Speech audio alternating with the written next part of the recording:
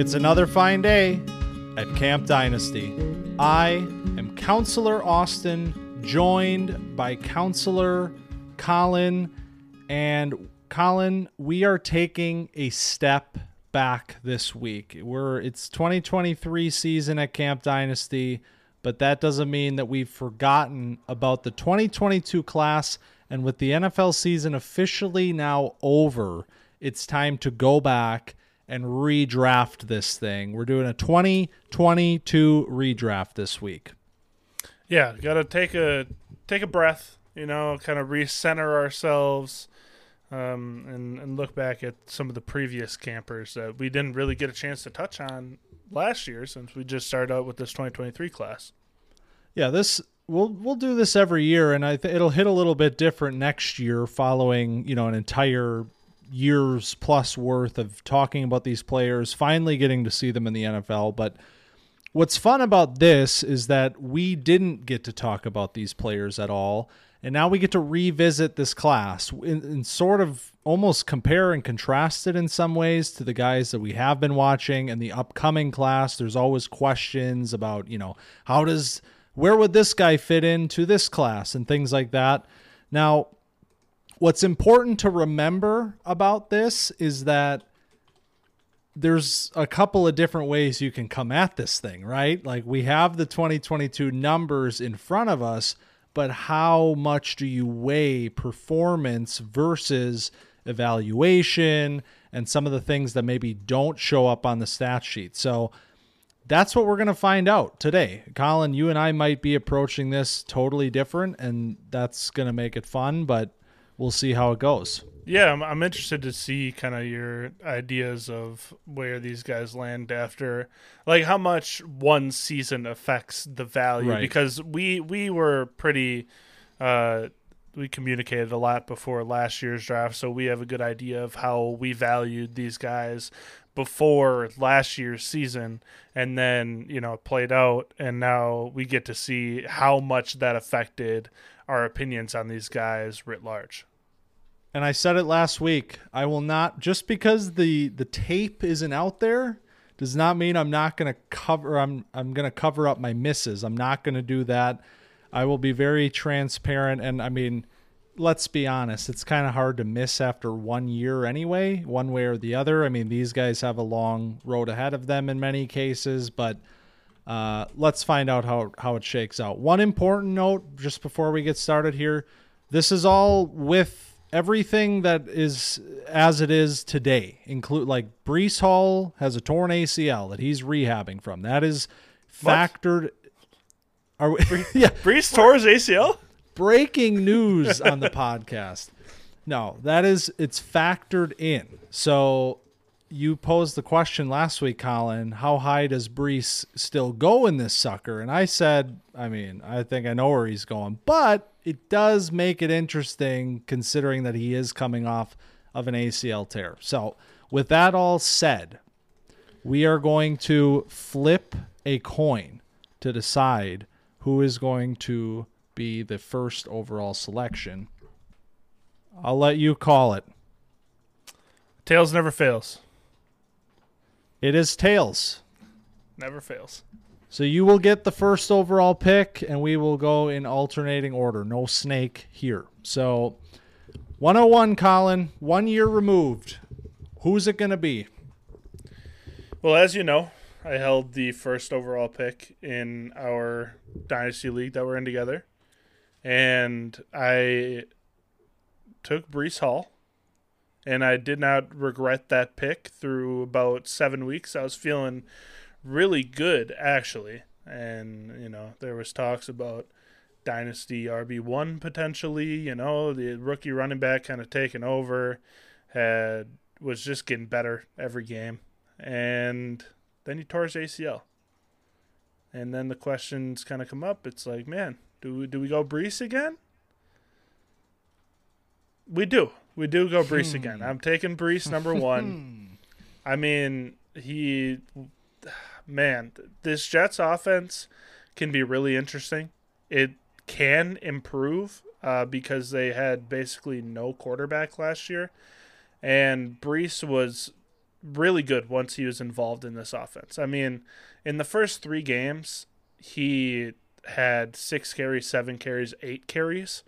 And then once week 4 came and he started getting double-digit 15-plus carry games consistently, he started to put together consistent RB1 performances, and he 66 yards, 97 yards, 116 yards, and then even a 72-yard game plus a touchdown in the game that he tore his ACL against Denver. So I think Breece should be the number 1 pick. I can't fault you if you go another way, but I think Breece still is in an incredible situation and has a ton of talent. And, I mean, ACLs aren't what they used to be. Yeah. Well, first of all, I agree with you. I agree that Breece, even with the information that we have about his knee injury, would still be the first overall pick. I mean, I was sort of in the minority last year of folks that did not have Breece as their RB1 in the class. And honestly, I thought his pre-draft hype was a little bit out of control. I thought it was him being mentioned in the same breath as Jonathan Taylor, that kind of stuff was really throwing me off. And he proved me wrong.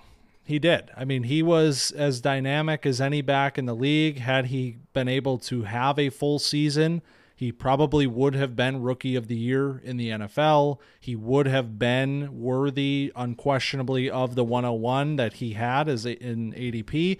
So, yeah, I mean, it's a knee injury. It is what it is. We'll see how it goes. But at this point, knowing what we know about how he did perform last year, I think he's still the guy, 101. Yeah. Second overall then falls to me, and this is not a spot I like to sit in, honestly. Really? I really don't like this because there's a lot of different ways I can go here, right? I could follow the numbers. I could follow what happened with some of these receivers and what happened there. There's a running back here on the board that looked pretty damn good himself, who was my RB1 in the class going into this thing. And there's also my wide receiver one from the class that's sitting there. And maybe he didn't put up the numbers that some of these other guys did, but I still believe in the talent 100%. With all of that said, I'm going with Kenneth Walker at 102. Because what we learned about the 2022 class was that the wide receiver group was, in fact, deep as hell. All of these guys, for the most part, all of these highly drafted receivers showed some really promising stuff in their first year. And running back was the premium position in this class.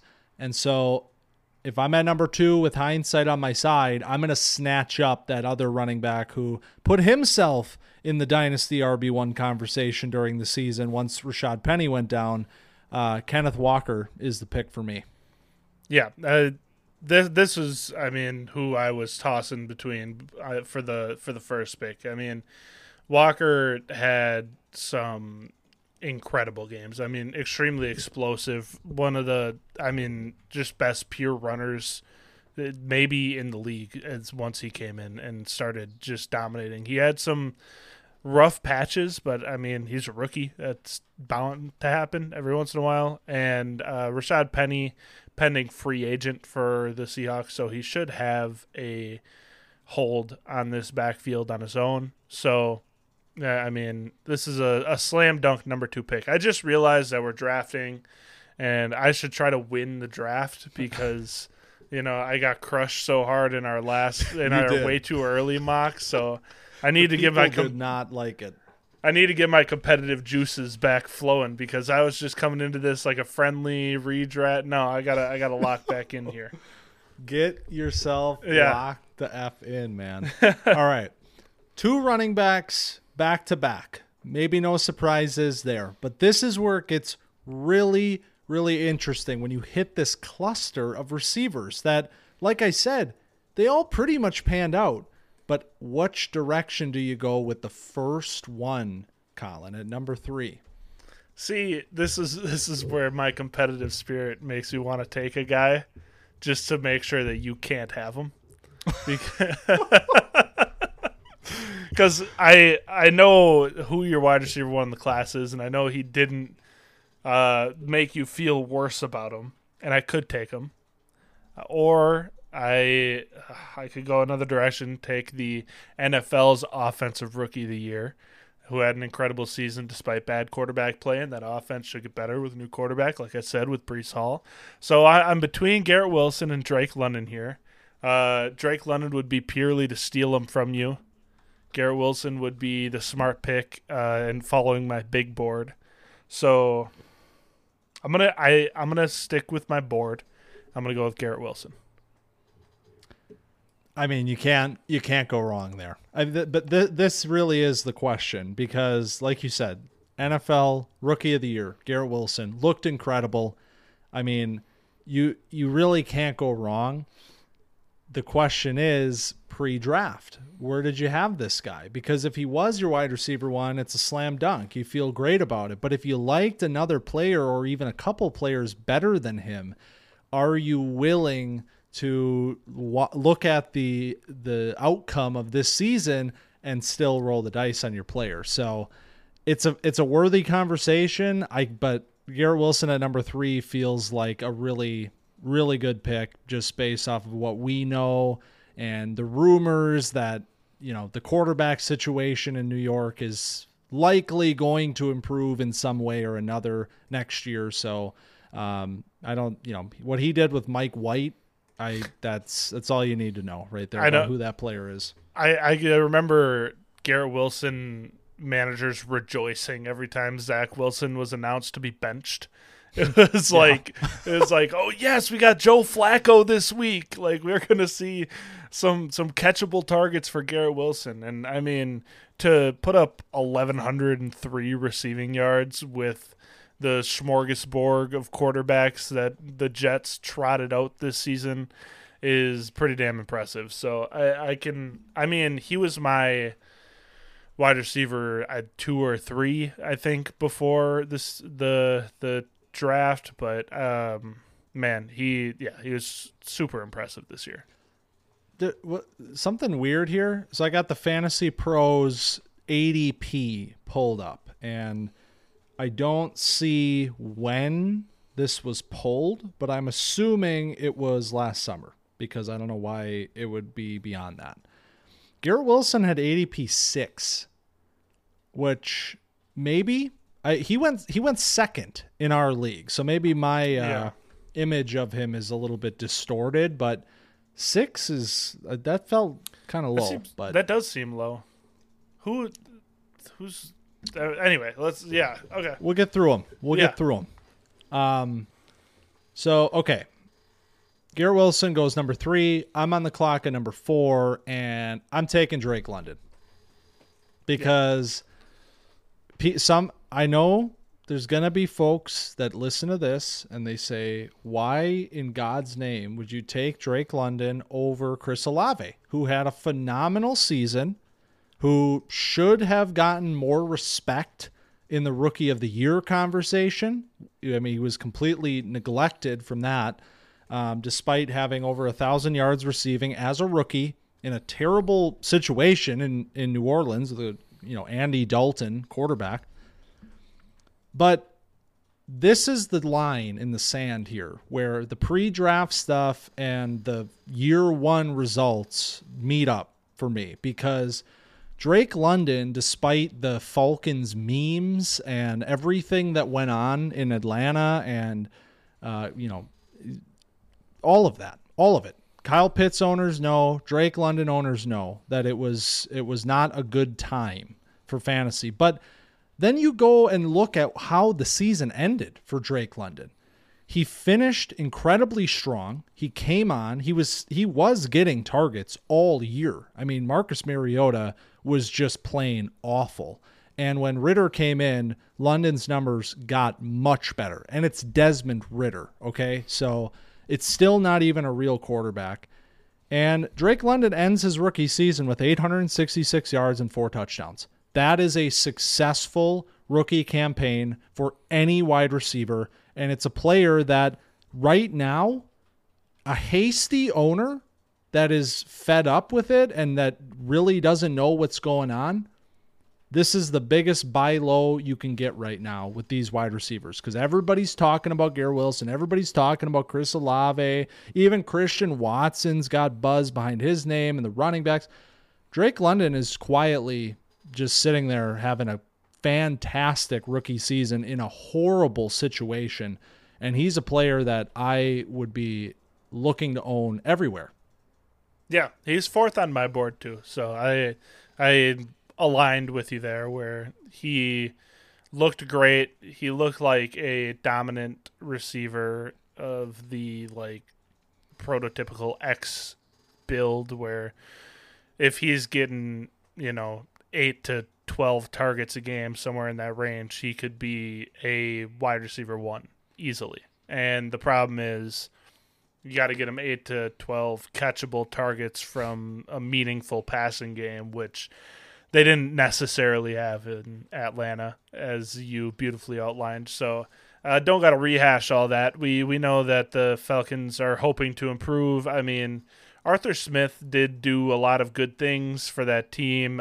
It should be looking up. Hopefully they can get a guy in the building, and all this Desmond Ridder, heat that's starting up with like, oh, we believe in Desmond Ridder. Hopefully that's all just kind of smoke, and we can get beyond draft season and see something happen there. So hopefully they get a quarterback in that room, and we can see the full potential of this very fun, young passing offense. Because I can't see the Falcons investing this much high draft capital in receiving weapons and then being a power run option team with Caleb Huntley and Tyler Algier and Cordero Patterson. Like that just doesn't feel like a realistic outcome for this front office, like what they had in mind when they drafted these guys. I mean, before we move on, I feel compelled to say Arthur Smith, good coach. Yeah. Good coach. I mean, don't come at me with the Arthur Smith stuff, because that team overperformed. They were winning games. I mean, I understand the competition, the NFC South, that whole thing. I understand, but man, what he did with the sum of that parts, and it pisses people off because obviously your guys aren't performing in the ways that you want them to, but he was winning games. Let's get a new quarterback in there. Let's get Lamar Jackson to Atlanta, please. I did see the rumor. That'd be pretty fun. That would be an ideal situation for all parties, I feel. So, but yeah. All right. Falcons ranting aside, we'll get there again eventually. Number 5, Colin. Mentioned him already. Chris Olave. Andy Dalton led New Orleans Saints, put together 1,044 yards, 4 touchdowns. Very good rookie year. He was my wide receiver 2. Garrett Wilson was my wide receiver 3 pre-draft, now that I'm remembering clearly. And I mean, I love this player before. The polish of these guys coming out of Ohio State is incredible. I mean, he's not only a deep threat, he also can do a lot of other things. I mean, you saw him kind of put a wide receiver 1 type of season together, where a wide receiver 1 on the Saints is what I mean, where he put together all of his tools to kind of dominate, and got knocked around a decent amount. The little bit of the too small thing going on with him, 6'1", 190, got beat up, got right back at it, and didn't really miss a step all season. Only had 3 games under 50 receiving yards all season. Very, very nice season out of Chris Olave. I mean, yeah, thrilled to have him. I mean, that it illustrates this wide receiver group talent that Chris Olave has the season that he has, and he still falls to number 5, because it was an amazing season. It was an amazing season for Chris Olave.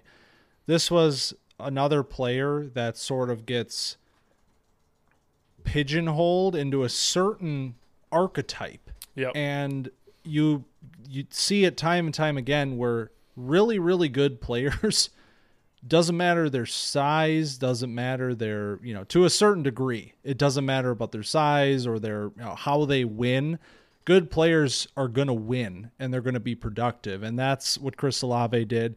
I mean, you look at the numbers behind the season that he had. I mean, it's arguably the most impressive of the class.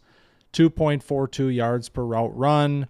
I mean, almost 15 yards ADOT. I mean, he was a down the field weapon, just like he was at Ohio State. Didn't miss a beat in the NFL with Andy Dalton. So great pick. It was a value pick in most cases. I mean, ADP here has him at 5 over Garrett Wilson, which I don't believe that Chris Olave was going above Garrett Wilson in most drafts, but I mean, this was a guy that was probably around 6, 7 in most drafts, and he paid off in a huge way.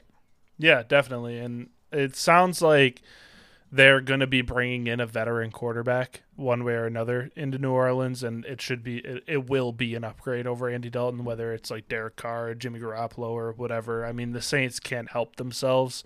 They've already, put so many assets into this roster, and they just keep retooling and selling the future to win now. And whether that's good for the Saints or not is kind of not the point. And so they're going to try to get a quarterback in this room. And Michael Thomas, who knows what's going on there? So Olave should be the wide receiver 1 for the foreseeable future in that room. Don't forget about Rashid Shaheed. Am I right? Dog. Where's he getting drafted in this sucker? I got him on my board. We're doing one round, by the way, so probably might have to wait for the 4-round mock for that one. But all right, I'm on the clock again, and we're on number 6. This is kind of a tricky one for me, honestly. This is where it gets weird for me. This is kind of where it got weird in the actual draft last summer, and I don't think there's a lot of answers now. You have, thought process. Yep. Walk me through it. You have running backs that way overperformed their evals, their draft capital from last year.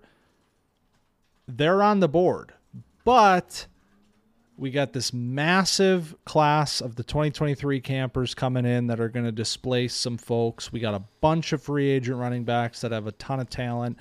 Running backs in the NFL are going to get shaken up over the next few months. That is a fact. So I'm still afraid of these guys, despite the fact that they produce. So I am not ready to choose a running back here. I'll say that. So that's eliminated, which leaves me back to receiver. There's some guys that I like, guys I liked pre-draft, guys that had good seasons, and I think I'm just going to go with that perfect blending point again, like I did with Drake London, and I'm going to take George Pickens because a player here that I had a very high evaluation on pre-draft last year, a player that was falling in many cases. If you drafted before the hype train took off, he was later first in most cases. I mean, it depends, I guess, if you're playing IDP, Superflex, whatever. But he was kind of away from the top tier for a lot of folks, and I wasn't really ready to say that. He had a good season. 800 yards and 4 touchdowns. I mean, that is a good season, just like I said with Drake London.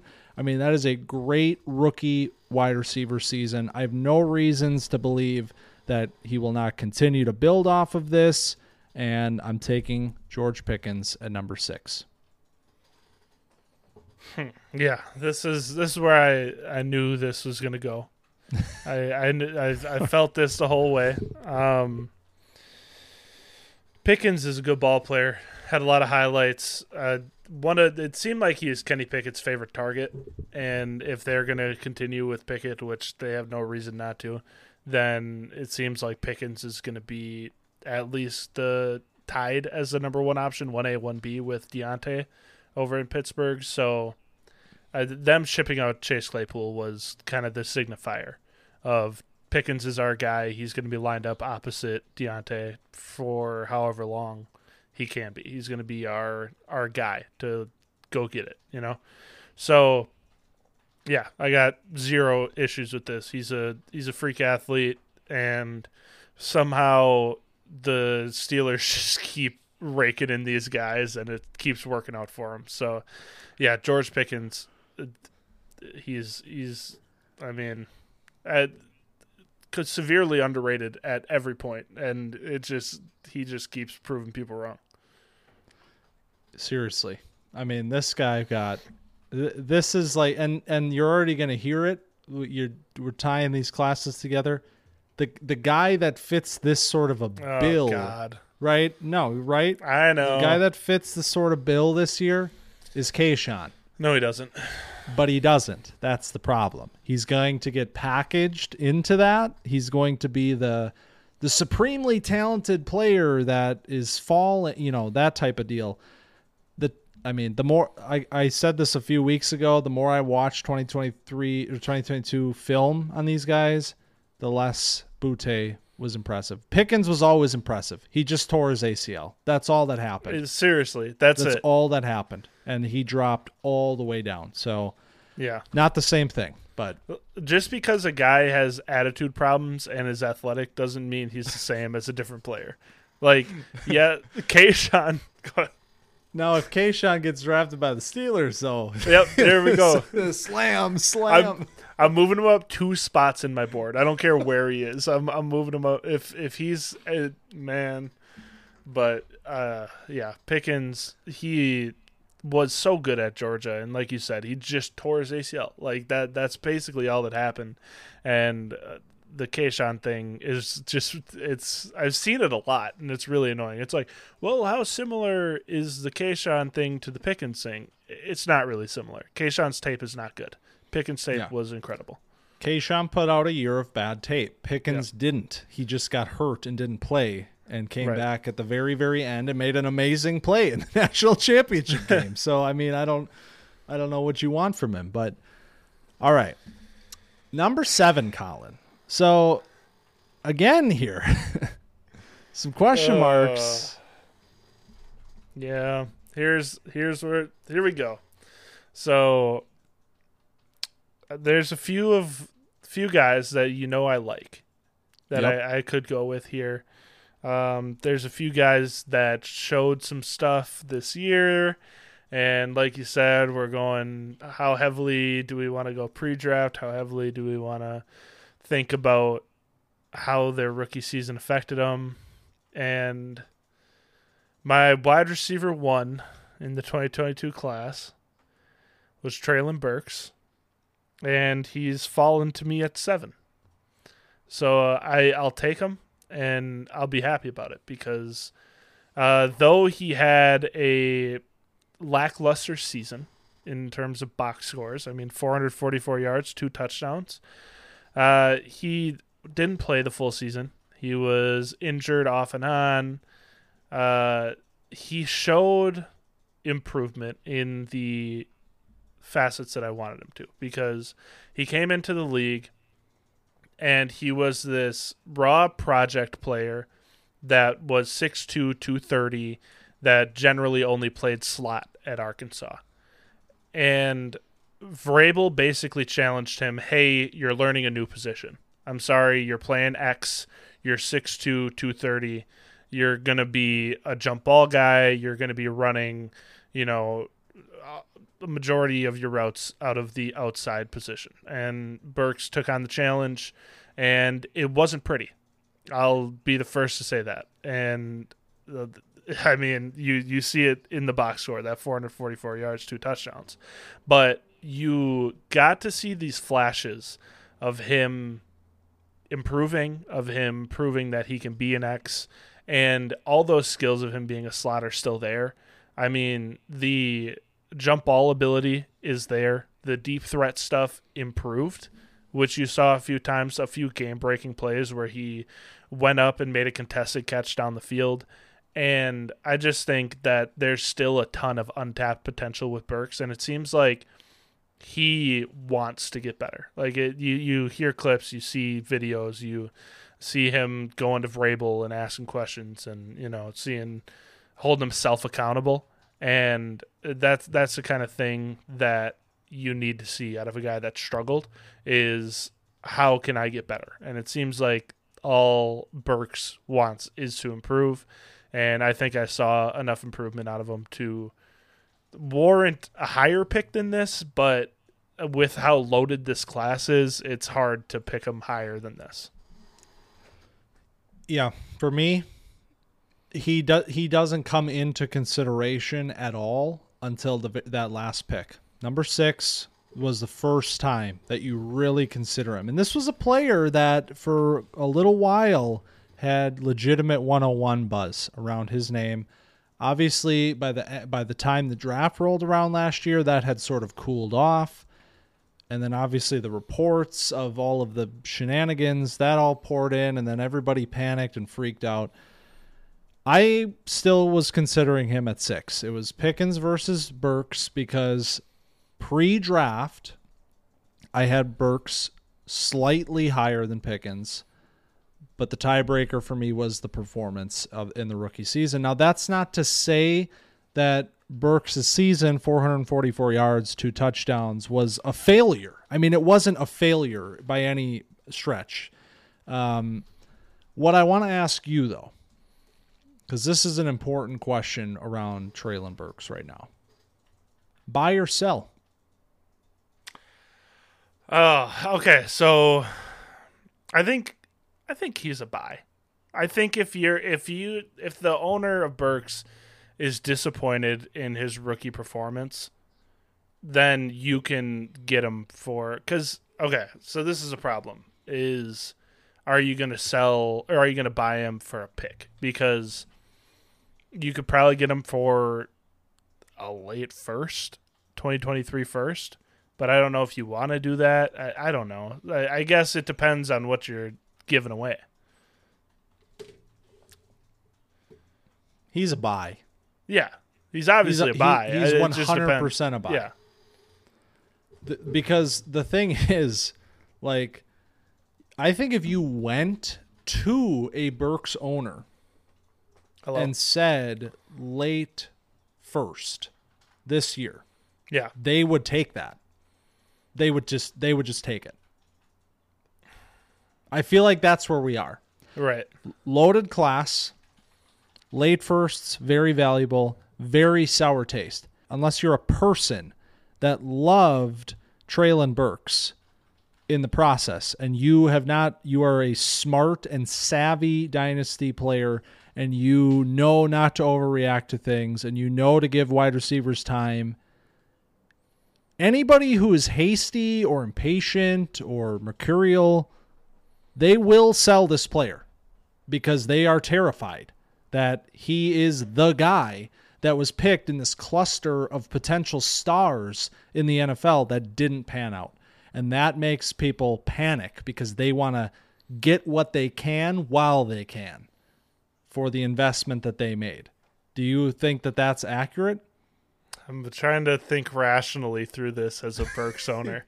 Yeah, but see, you are a rational player of the game here. You know to not panic sell these guys. Right. Yeah, I guess you could say that. I try to be level-headed as often as I can and think through things. I was just trying to think, okay, since we've been so heavily covering this 2023 class, it's like right. You're going 107 and later, somebody's going to buy Burks or somebody's going to sell Burks for that, and that doesn't feel good to me because you're missing out on the top tier of this class, and the wide receivers are so weird that, like, are you going to trade Burks for Quentin Johnston or Jordan Addison? I mean, that just doesn't feel good to me because what's the difference between Johnston and Burks? Like, Burks has a year NFL under his belt, so he knows how to play football, and he's going to be the unquestioned number one probably for the Titans next year. And you're going to trade him for Johnston, who is an athletic freak that has questions if he's an ex-receiver. Like, I feel like we're just kind of on the merry-go-round one more year. Are you going to trade him for Addison, who, there's questions about his size and this and that and the other thing? I don't know. I feel like, as a rational, level-headed Burks owner who's a little frustrated with his rookie performance, I wouldn't trade him for a first, which means you should buy him for a late first. Exactly. You hit the nail on the head. You walked it through. Somebody sees late 2023. We've heard about this class for years. Everybody's pumped up about it. Maybe it's cooling off just a little bit, but I think it's still there where that late first is carrying a lot of weight right now. And I'd be totally fine. I mean, you're talking about what? Tank Bigsby for Treylon Burks. Right. You pulling the trigger on that? I mean, yeah. So, interesting player, though. These are the conversations that we need to have a year later. The first 5 or maybe 6, but mostly 5 guys locked in. Those were the guys when it started. Those were the guys when it ended because they all looked really, really good. Now we get into this territory of injured players, underperformers, players that overperformed, and what do you do with them? So let's keep the train rolling. I'm more interested to see where you go here because I feel like there's like a couple tier breaks in this 22 class where it's like, the Brees through Wilson, and then it's like London Olave, and then it's like Pickens Burks, and then I feel like it breaks off again for me after this. I mean, go back to last summer. The tiers were, it was very similar. It was right in this range, 6 to 7. That was the tier for most people. I mean, some people didn't have Pickens. Like, that's true. I would have drafted Pickens probably at 7 last year, pre-draft process. That wasn't always going to happen. Now he's in. We get Burks in. Now we're on number 8. And this is where it gets interesting. But I thought oh man, I thought I knew what I was doing, and then I panicked before I said it. Yeah, no. Talk me through it. What's going on? All right. Well, okay. We're gonna go inside of the war room right now. Jameson Williams, is on the board now. Jameson Williams is this player that maybe you loved him, maybe you didn't want to touch him where he was going, where he was getting drafted. ADP, according to Fantasy Pros. Oh, okay. Yeah, no, he's ADP 30 on this. So this list is this is not an accurate list. So I don't know. This is about the range. Anywhere from 4 to 7, I feel like was like where he was going. Now we're past that.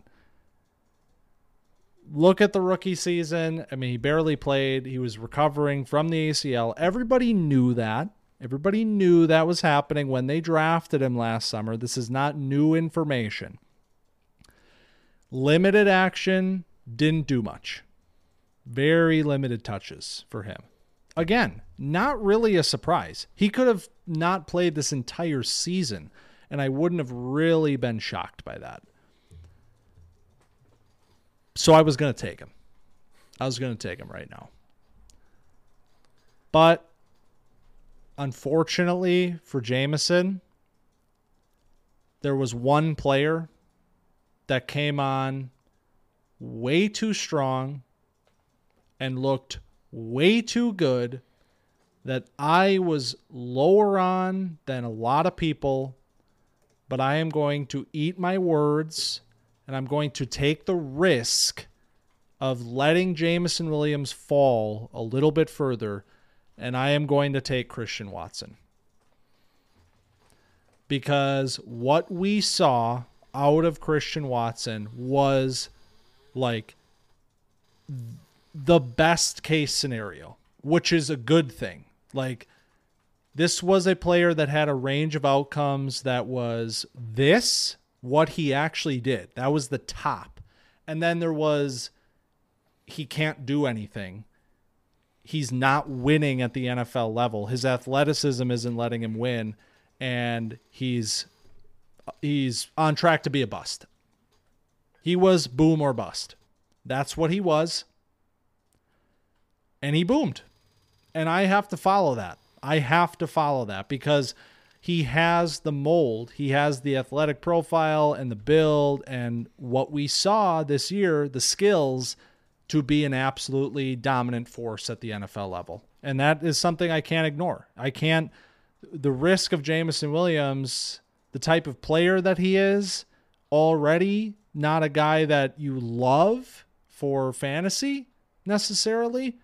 Christian Watson, he was the guy. He was the guy this year, and I have to take him. Yeah, Watson had a special year. I mean, the injuries in camp and stuff kind of giving him this slow start, and then the drop against Minnesota basically sealing his fate as like the rookie wide receiver that Rodgers can't trust and all that. And then a few more injuries along the way, and then week 10 happened against Dallas, and he puts together the hat trick, and like you said, he boomed from then on, and it was week after week of pretty impressive performances. I mean, I had the dud against Minnesota, but other than that, he was serviceable for the rest of the year. And for a guy like this, I mean, you just didn't expect to see the game in and game out consistency. You expected to see like the MVS thing where it's like, yeah, I'm going to throw you a couple bombs, and if you catch one, good. If you don't, well, you're getting 30 yards. But it seemed like he was putting together, solid games. And even like his bad games against like the Rams, he's got 4 catches for 46 yards, which is fine. Like this is not the guy you're expecting to be your number one receiver. This was never going to be Devontae Adams. But like you said, it was either he was going to be the guy that he looked like in the first 5 weeks of the season, where he's putting together 34, 9, 8, 1, 12 yards, or he's going to be what he was for the rest of the season. And it seems like if he's going to keep developing to be that guy that he was in the back half of the season, he's going to be a pretty special player for a long time. So number 9. All right. So you had a long soliloquy about Jameson Williams. And he's a value here at 9. But my board has somebody higher. And it was somebody that I liked more pre-draft. And we both know that this is Jahan. So I'm debating between taking Jahan and taking Jameson Williams, because Jahan had a good year, not great, 523 yards, 7 touchdowns. He started off pretty nicely, and then he was hampered by a hamstring injury for a lot of the year. Ended the season pretty strong his last 4 games. They got Eric Bieniemy over there now calling plays. He'll likely take over for Ron Rivera when he retires. I've heard that that's their plan there, is to kind of get Eric in there so they can have some stability going forward. And then who knows with the quarterback situation, but I mean, if they have some stability there and they have like a respected offensive coach, somebody will want to come there eventually, or they can draft somebody. But Jameson, the talent is just, I don't know where to go here, because I like Jahan a lot, but the value of getting Jameson at 9 feels too good because he was hurt, because obviously a lot of people have him higher. So this is, do I go with my board? Do I go with the people pleaser? I think I got to go with Jahan. I got to go with my guy. I mean, best hands in the draft by far. I'm sorry. He's got the stick 'em on catcher's mitts, feels like. He's a great route runner. He plays a lot bigger than he is. Man, It's a lot of fun. You almost forget that he went 16th in the draft. He's underrated at this point. He was underrated at the draft. Then he got picked 16th, and people were like, "Whoa, that's high." And then he played well. So, Jahan, my guy, we're sticking with him. Yeah. Jahan Dotson was the ultimate battle between draft capital in the NFL, pre-draft eval. What do you do with all that? I really, really liked Jahan Dotson. I did not have a problem with his draft capital. That was totally fine for me. So I wasn't worried about it. And like you said, good season. One thing I love about his season, you mentioned his hands, 11 for 18 on contested catch opportunities. Dog. He did what he did at Penn State in the NFL behind Terry McLaurin with a terrible quarterback situation. So this guy, while you say, the 500-yard thing, like it's not, 523 yards and 7 touchdowns as a rookie, I'll take that. I'll take it. I will absolutely take that. Hey, so I took Traylon a few picks ago, and he was, right. 450 yards? So right. So, this was a successful rookie season for Jahan Dotson, and I can't fault you for taking him over Jameson here. It's a worthy comparison and consideration there. But now go run your card up. That being said, number 10, Jameson Williams.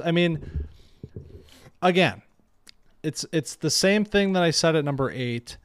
The difference here is that this is the end of his fall. There's nobody else. The running backs still don't interest me here. They don't interest me because I'm afraid of every single one of them. Whereas Jameson Williams is going to be the dude next to Amon-Ra St. Brown in that offense. We saw how much better the Lions offense looked this year, how renewed it was. Jared Goff was even playing well again this year. They have so much talent. With Amon-Ra St. Brown, Jameson Williams, DJ Chark. That whole gamut of folks. And I said DJ Chark. That's right. Whatever. I'm just saying. There's Josh a lot of Reynolds, talent there. Hey, whoa, he had a few games to start the year. No. Jameson Williams, that's what I'm saying here. There's talent in that room, but nobody like Jameson. Amon-Ra will be living in the slot, doing what he does. Jameson will be doing what he does, taking the top off, winning from the outside. And honestly, man, I know we didn't see much. I know there's not a lot of targets or anything to point to, but there's a few. There's a few moments from this very, very limited rookie season that can make you excited for what might be the first fully healthy season of Jameson Williams' career. Yeah, and at least he only has to go up against Amon-Ra because Amon-Ra is just a slot guy. Right, exactly. Jameson's going to get all the targets because slot guys aren't real. They don't play the game, actually. No, yeah. Jameson, he had 1 catch for 41 yards. And, it's not a lot of fun to, look back on this season for him. But this was always going to be a lost season because he got hurt in the championship game, which is in January. So, you're looking at him basically. He got picked 12th 3 months after tearing his ACL. And that was an ugly injury, too, on the national stage. Everybody saw that. So I'm happy that he got out there. He had a touchdown against Green Bay called back that we both were pensively excited about. We were both sitting there like, oh, no, yeah, no. Jameson Williams in person can confirm very fast. Yeah. Very fast player. That's my contribution to his analysis. So it'll be fun to see what he can do. And, as a NFL player, I feel like he will severely outweigh his fantasy production. So that's why I was a little hesitant to take him because, we'll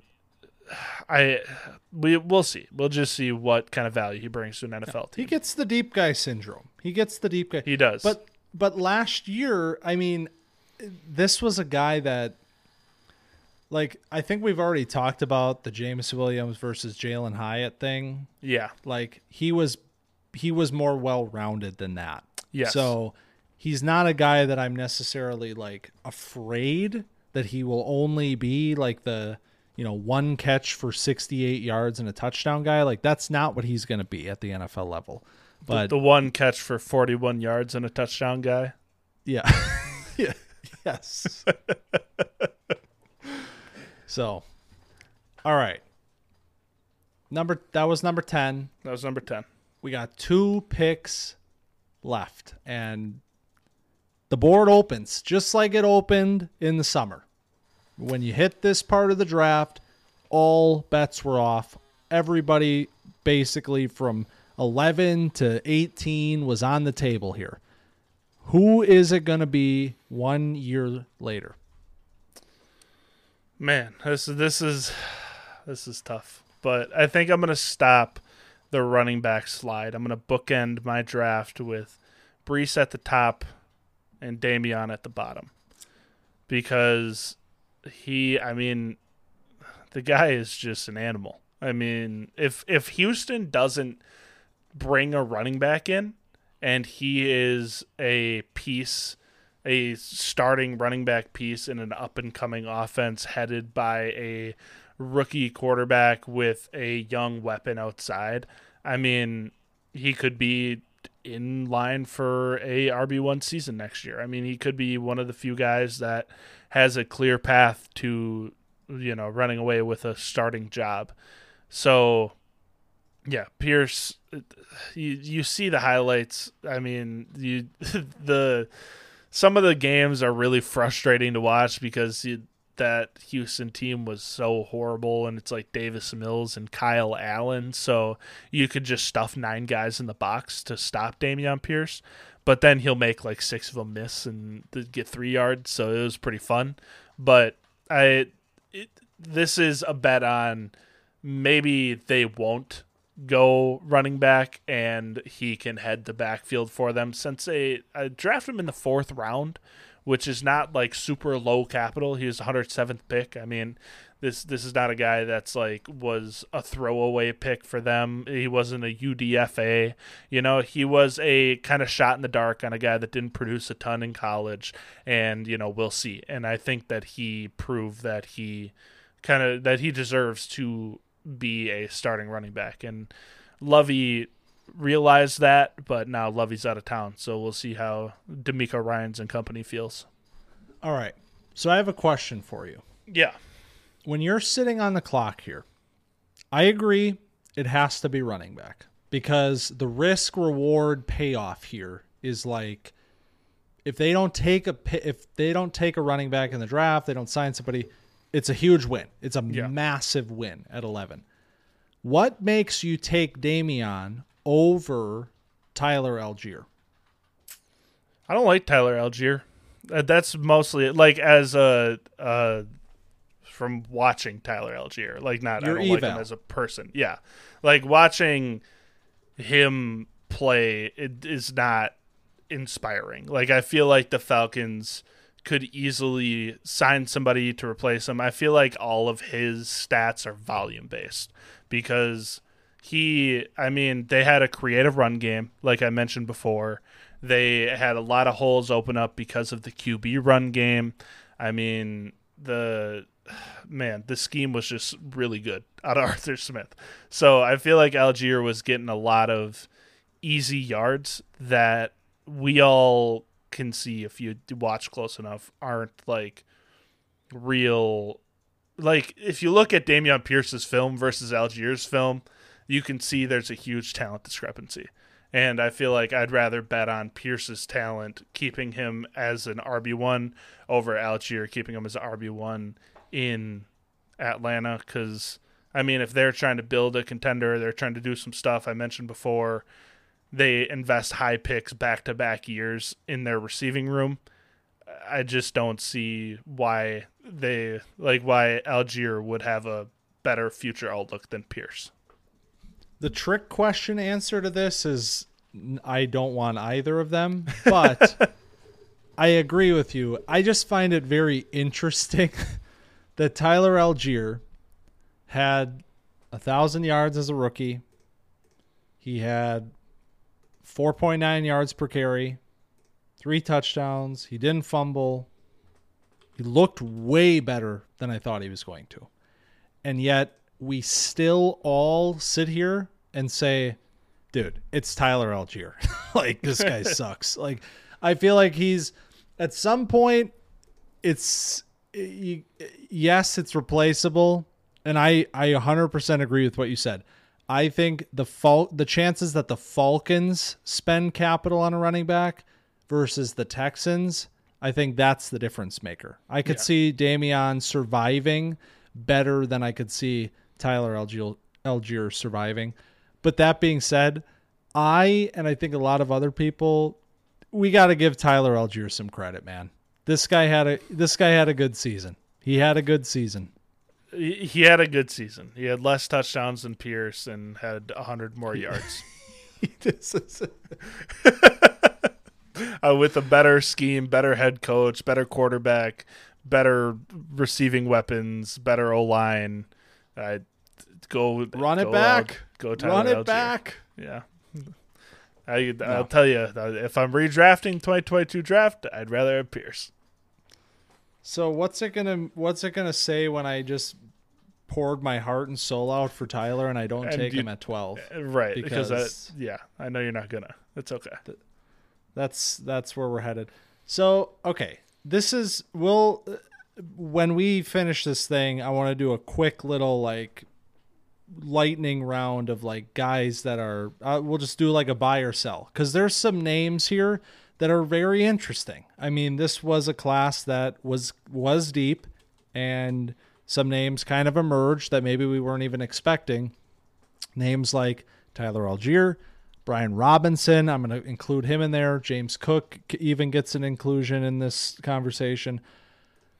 But if I'm looking at the class and I'm thinking about who do I trust to gain value from this point forward, because that's what this is about. I'm 12. I'm looking for somebody who can gain value for my team. Maybe he ends up being a contributor. Maybe he ends up being a guy that I try to flip. There is a name right now that I think is a little bit maybe under the radar. And the situation was bad, very bad. And it's almost certain to improve.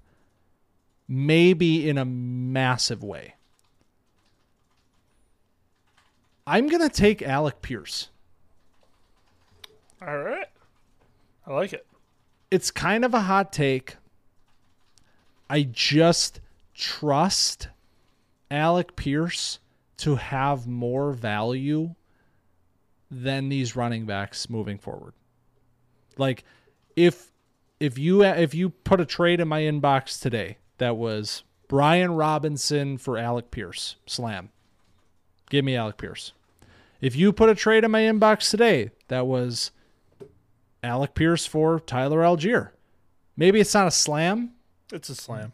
But I think I talked myself into it by the end. Like, that's what I'm saying here. Because, yes, Michael Pittman is a thing. He is their wide receiver 1. Similar player types, similar roles.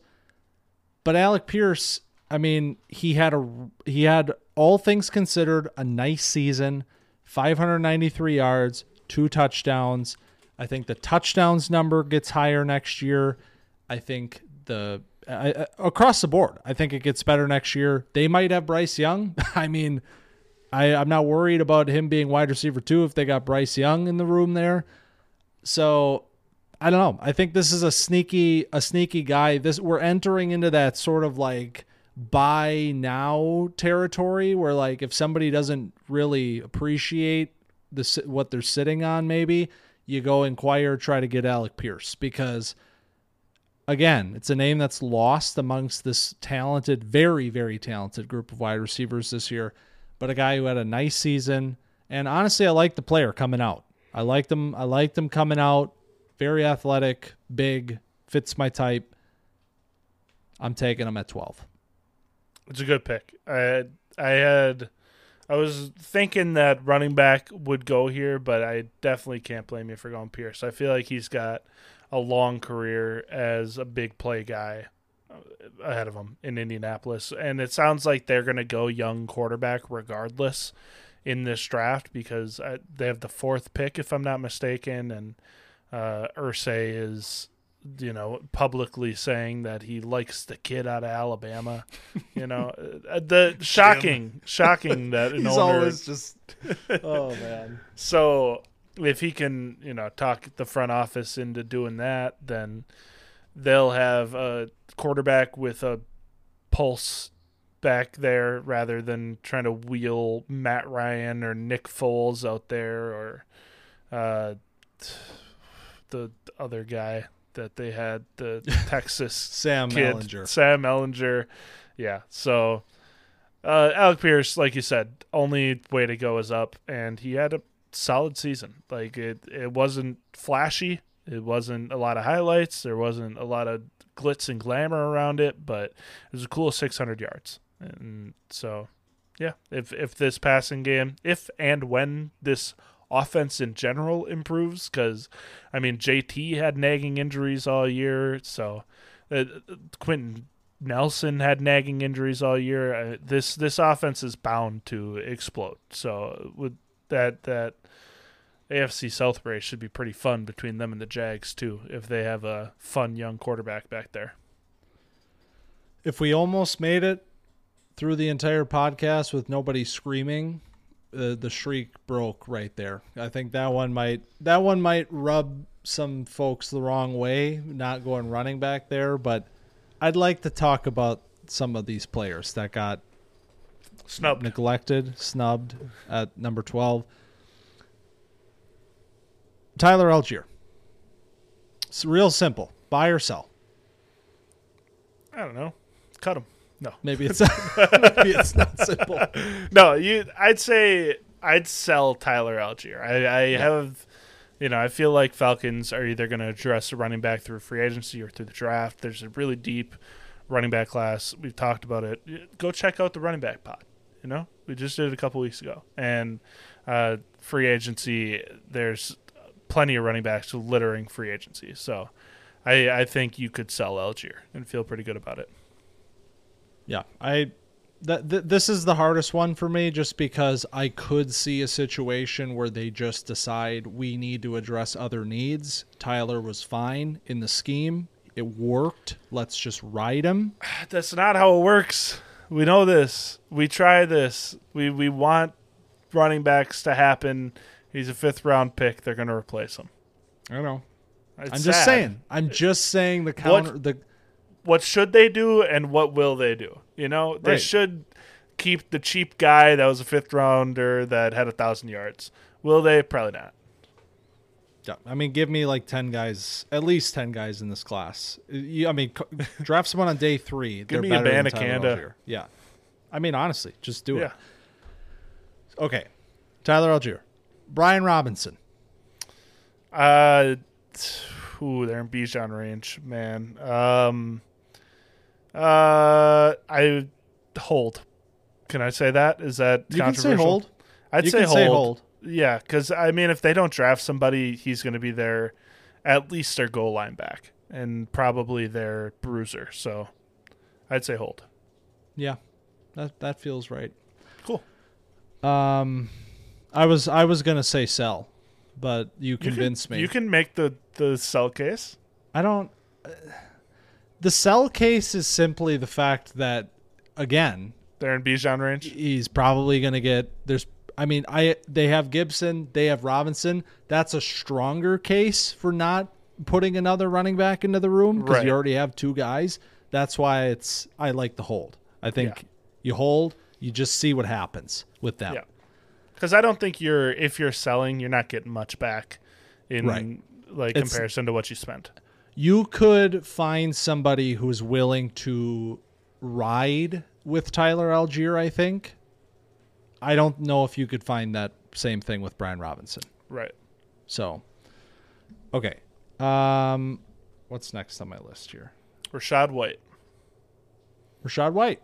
Yeah. Are you posing that to me? Do I get a chance? Yeah, please. I'd love to Okay. hear. Rachaad White, running back, Tampa Bay. I'm gonna say buy. Me too. I'm gonna say buy. Yeah. Because I think he's pretty cheap, and I think there's a reasonable chance that he's just a guy there. He that looked a has lot role better next year. than Lenny last year, I tell you what. Yeah, I know. So that's a buy. Okay. Sky Moore. Buy or sell? There it is. That's the one. That's I got the you. one. Thanks. That is. I mean, it's gotta be. It's gotta be a. Can I say it? Can I say the word? Oh, No, it's, man. The Kadarius Toney thing really complicates the situation because they just got a player that's better than Sky Moore, Yeah. and then like they've shown that they're willing to use him in the role that they probably wanted to use Sky Moore in. They just weren't expecting to have Kadarius Toney on their team. Yeah. So, like, it's not a sell. Like, I'm not. Yeah, well, what it's- return on investment are you getting if you sell Sky right now? Right. Like, it's a hold, and it's a buy if you can get him for, like, dirt cheap. Like, Yeah, If yeah. somebody is, like, done with Sky Moore and you can, like, get him for a third, I would take it. I would give a third for Sky Moore. Well, yeah. I hope you'd give a third for Sky Moore.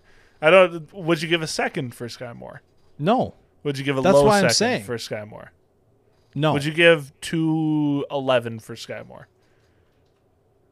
Probably not. I would. I feel like that's pretty, we're splitting hairs at this point. I But mean, okay. All right.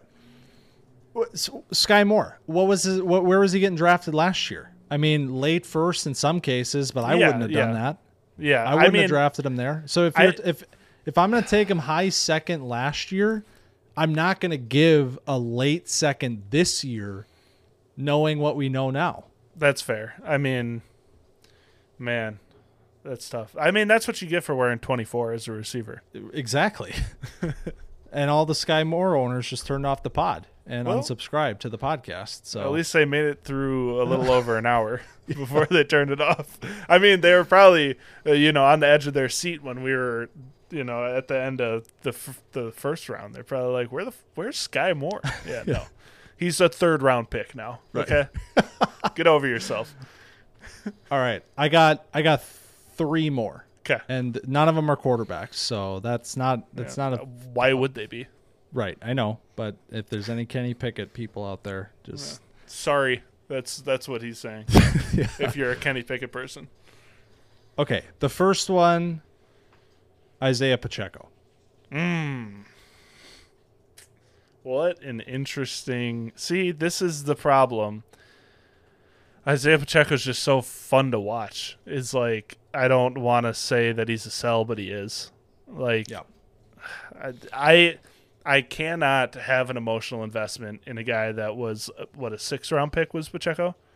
Or Seventh, I think. 7th round pick? Yeah, I mean, I can't be, even though he's fun to watch and he's like the all angry run team with Dameon Pierce, like, he's a 7th round pick, and the Chiefs are probably, I mean, Clyde's still there.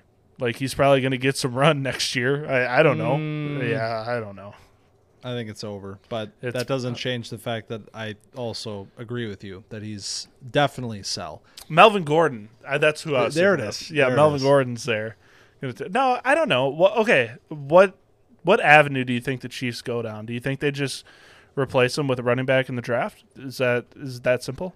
I mean, they could for sure. I mean, there's a lot of ways that they could go.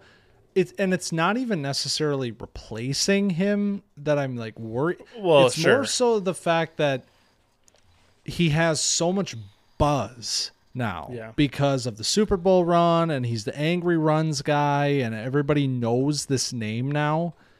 I feel like that's why you sell him, because you might find somebody who's like on the hype train that thinks that, this is a great situation to like buy low on, which I mean, maybe it is. I'm not going to say that I have all the answers here, but if I'm betting on it, it's a sell because the name is carrying more weight than what he projects to be in the future.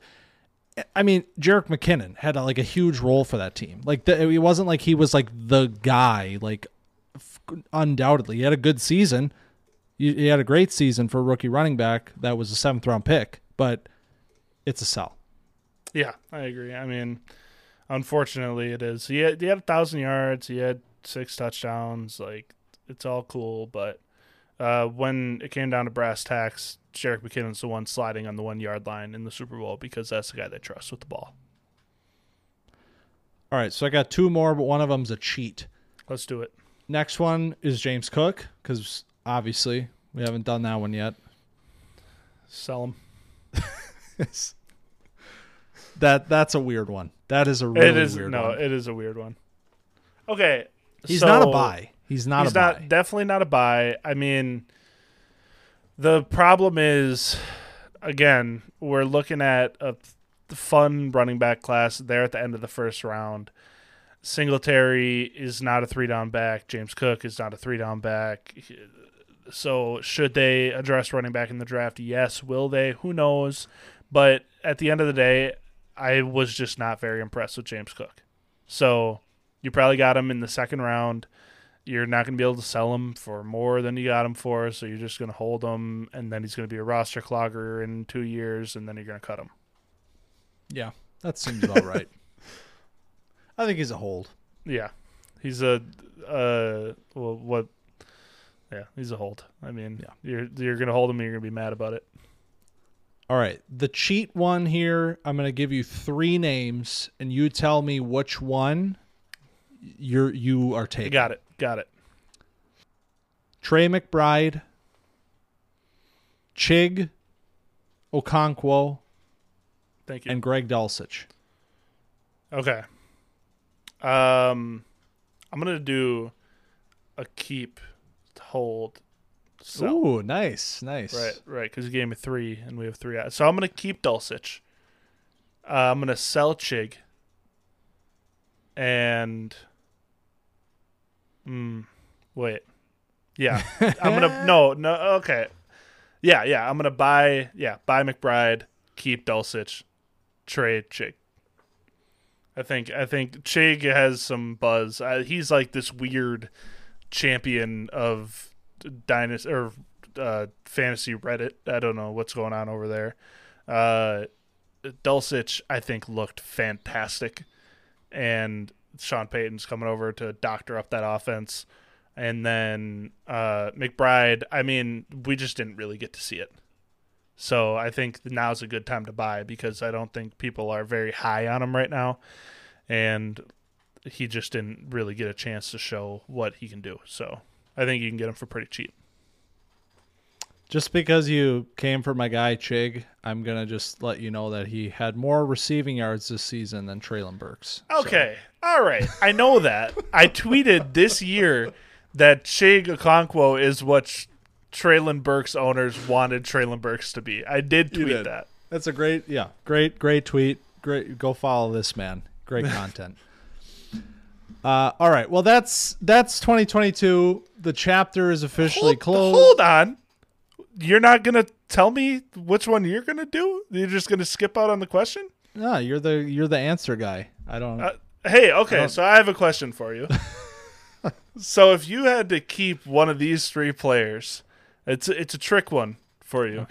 Okay. So I got Trey McBride, I got Chig Okonkwo, and I got Greg Dulcich. Oh man. Okay, I didn't consider any of this. What are my options? Keep, trade. I did hold, trade, or buy. Buy, sell, or hold. Buy, sell, hold. All right. Okay. Buy Trey McBride, 100%. Beautiful. Tight end 1 last year. It didn't. Yeah, he's a perfect buy candidate. Hold. Chig. Okay. I'm holding him because why not, man? Why not? Why can't Chig be great? Exactly. And I'll sell Dulcich. That one's gonna come back to bite me, but I got a soft spot for Chig, I think. So I get it. He's a is good ball what it player. is. It is what it is. All right.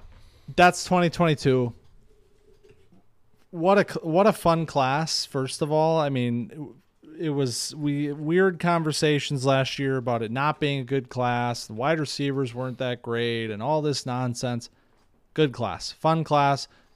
One NFL season down for these guys. We saw a lot of promise, specifically at the top end of this draft. I think there are some legitimate superstars in there that are going to continue to ascend into the next generation of stars for the NFL. So more to come from the 2022 guys, and hopefully we didn't offend too many folks on this one, but probably, it's fine if we did.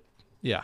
Just tune in next week. We'll go back to talking about 2023. 2023 comes back and it all goes away. So on that note, next week, the Combine. Beautiful. The Combine is coming, everybody. We are so close. Next week, we'll be talking about some of our predictions for the Combine, taking a look at some of the maybe sports betting implications of the Combine, of who's going to run what, who's going to do so-and-so. We'll make it fun. It'll be a fun show, a preview to the week in Indianapolis, which after that, things get very, very real here at Camp Dynasty. We have to actually finalize our rankings and sign our name behind things and put ourselves out there into the world. So that's all coming up very quickly. I am scared, but the Combine, as always, does not tell the whole story, but it should help paint a picture of some of the guys that we've spent a long time talking about, which will allow us to get to that point. So that's always an exciting part of the process, and we will be here next week to talk all about that. Stop by Camp Dynasty every single week, because like I said last week, the fun's just getting started. After the Combine, we really start getting into some fun, draft-related content and things of that nature. So it's going to be a good time. It's been a good time. So keep coming by every week. Leave a rating. Let us know what you love, what you hate. Hit us up on Twitter at camp_dynasty and TikTok at camp.dynasty. Colin, and that's it. That is another thanks week. For 1,000. Yeah. Thanks for, yes. We just hit 1,000. I put it up on the Twitter. Thank you. I know that not everybody's on Twitter, but we appreciate every single person that tunes in, especially if you're tuning in every week. I mean, a lot of people are going back to our rankings episode. I encourage you guys to do that if you haven't checked those out yet. We did a lot of research and dug deep into all of the 2023 prospects, and you get a little bit of insight until we do finalize our big boards come draft season. So thank you. We appreciate it. A lot of love going around Camp Dynasty. Hell yeah, man. Hell yeah. Appreciate every single one of you that stops by, hangs out with us every week. So with that, thank you all for stopping by Camp Dynasty this week, and we will see you next week.